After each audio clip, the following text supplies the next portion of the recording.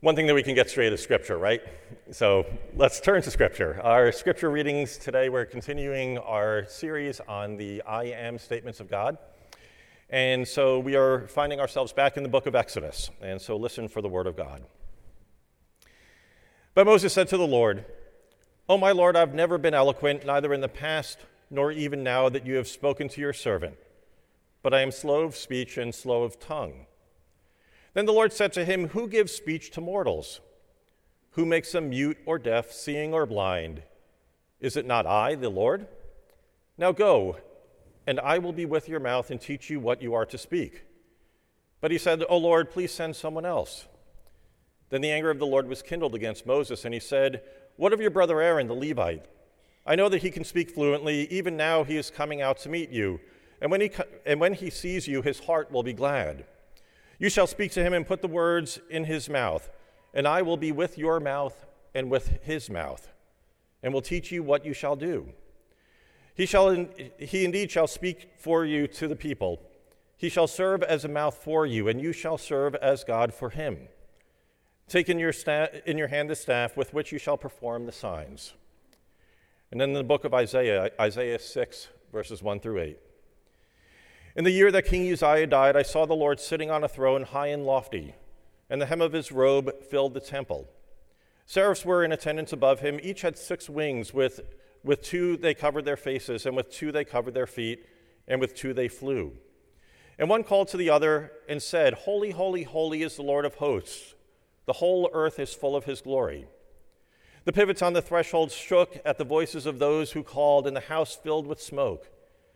And I said, 'Woe is me, I am lost, for I am a man of unclean lips, and I live among a people of unclean lips. Yet my eyes have seen the King, the Lord of hosts.' Then one of the seraphs flew to me, holding a live coal that had been taken from the altar with a pair of tongs.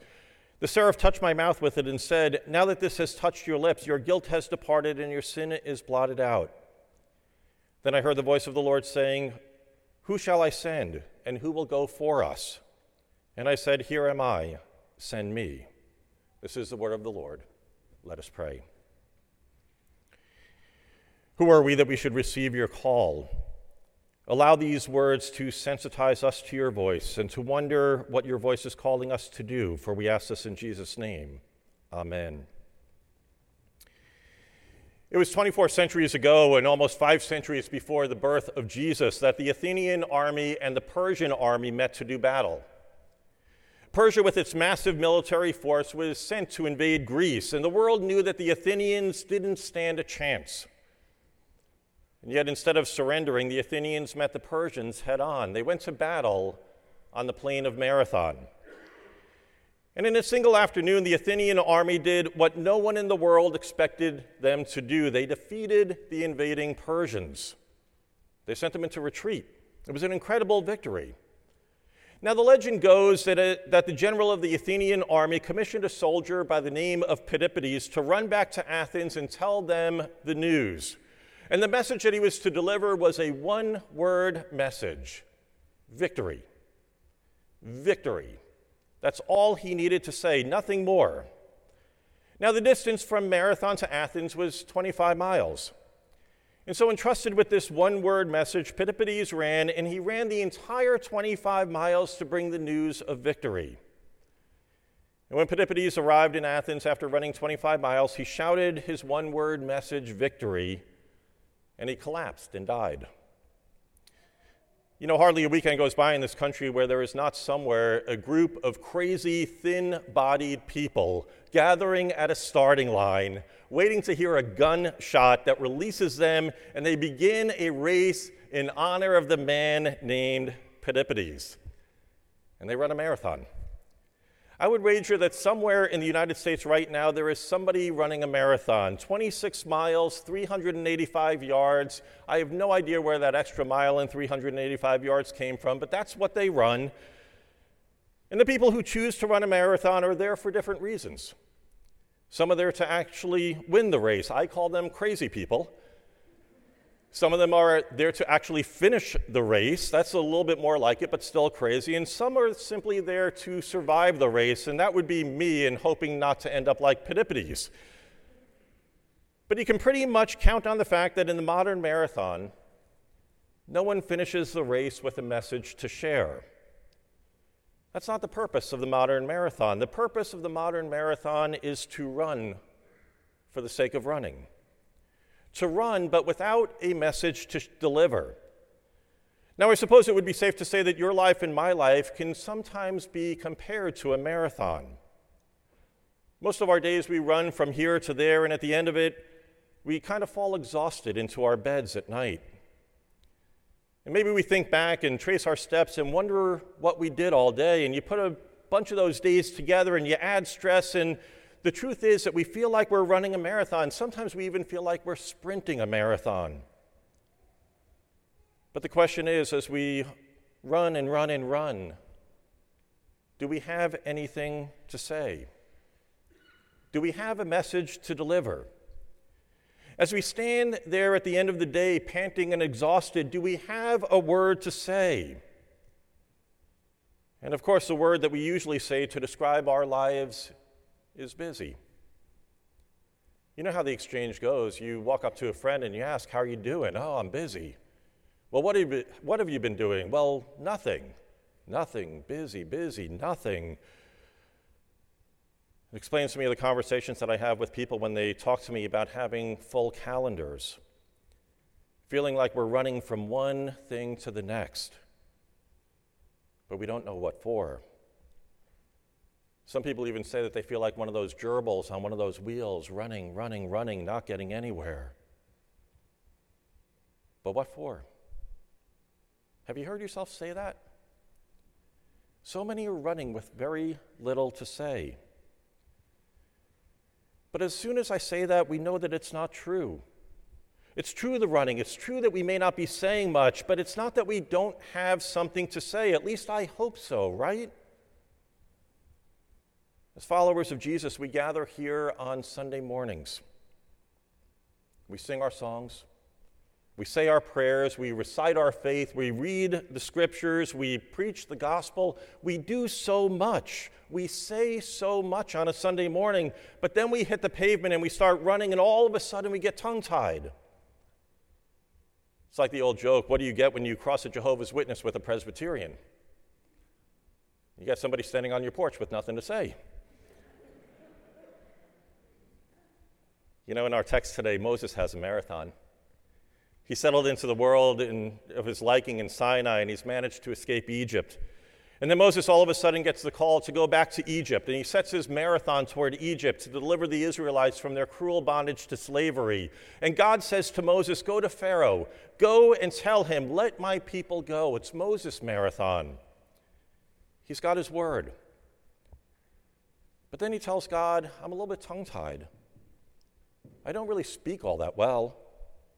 I can't get the words out the way that I want to." And with his handicap, he's hoping that God is going to let him off the hook. Let somebody else be the person who's going to say it, Lord, because I don't have what it takes. And God says, "Not so fast, Moses. I'm going to be with your mouth. I'm going to teach you what to say." Have you ever felt called by God to do something but made all kinds of excuses not to do it? You know, that is one of the great adventures in life, when God does not let us off the hook, but instead pushes us into the midst of our marathon to do the work of saying what needs to be said. Some of you have seen the movie The King's Speech, which captures the difficult times of King George VI of England.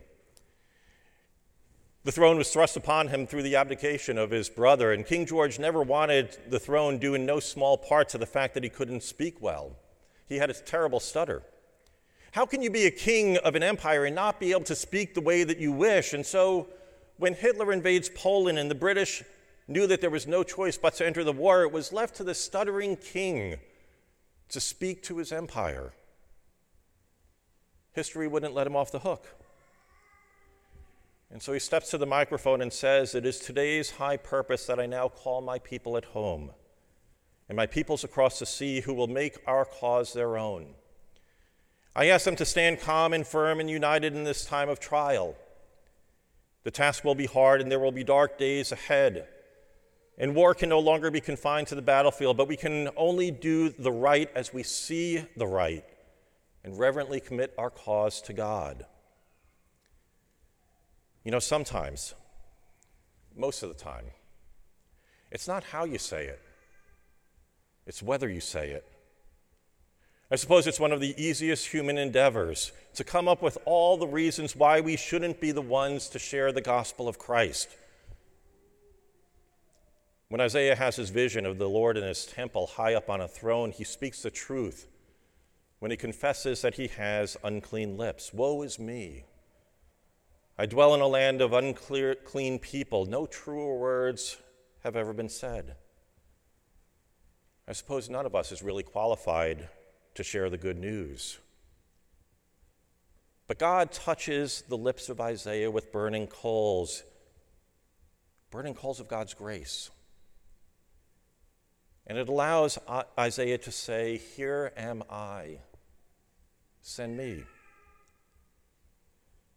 That is the greatest adventure of the spiritual life, when you and I give ourselves a chance to see not what might disqualify us from being messengers of the good news, but to go deeper and hear God say, "Not so fast. You've got a word to share." The grace, the unmerited grace to speak the good news, because that's what we have, right? We have the good news. We are the people of the good news, the gospel. It's what that word means. It's not the bad news, it's the good news that God loved the world in Christ, that God gave himself to the world in Christ, that God sacrifices to the world in Christ, that God accepts all children of the world as his own. On Sundays when we celebrate communion at the table, we are all. The entire world is accepted by God. The world finds its true communion with God. I want you to imagine for a second. Imagine the people of your lives who need to know that they have been accepted by the unconditional love of God. Imagine the people in your life who may have heard that maybe they're not accepted, or maybe they're not good enough, or maybe they're not welcome, or maybe they're too far from God, or maybe they don't have the right purpose for their life. All the negative speak of the world. And then imagine through your grace-touched lips those same people hearing, "Hey, I go to a place on Sunday mornings where I get reminded that I'm loved by God. I go to a place where I'm challenged to live a life of purpose. I go to a place where my sins are forgiven. I go to a place where I'm freed from the negativity of the world. I go to a place where I can hear that word victory over and over and over again. Victory." We underestimate the power of God's word, don't we? We underestimate the hunger that the world has for good news. The sad and conflicted world needs good news. Several years back in Pittsburgh, there was a steel strike, and management and the union were miles apart. And it looked like the industry was going to remain at a standstill for months until a steel worker by the name of Dave Griffiths couldn't take it any longer. And so he left his place on the picket line and felt that God was telling him to do something. And so, unannounced and uninvited, he stormed into the negotiating room of labor and union. And he went and he pled for the two sides to reconcile their differences for the sake of the people of Western Pennsylvania. And shortly after, the strike ended. Perhaps this man had great courage to leave the factory floor and walk into that boardroom, but also more so because Dave Griffith was a severe stutterer. He was mortified to speak in front of people, but found a way to say what needed to be said. You know, Mary did the same thing, didn't she? You remember Mary Magdalene, called a sinner, evil, possessed, first-century woman. She had no place in society. Her job was basically to remain silent. And she had all the excuses for why she should keep her mouth shut, but rather Mary showed up at a great battle 20 centuries ago on the mountain called Calvary. And then she showed up at the grave. And when they rolled the stone away, she saw that death had been conquered by life. And off she went to share the message that maybe no one was going to listen to. Maybe no one would even believe. A message that she didn't even know if she was saying correctly, but off she went on her marathon. And before the disciples, she said, "I have seen the Lord." And those of us who hear her know what she's saying. She's saying victory. We've seen the Lord. No more prisoners. No more shame. No more condemnation. No more east or west or north or south. All are invited. All are accepted. All have a place. Friends, that's the good news. That is the victory. And the only thing left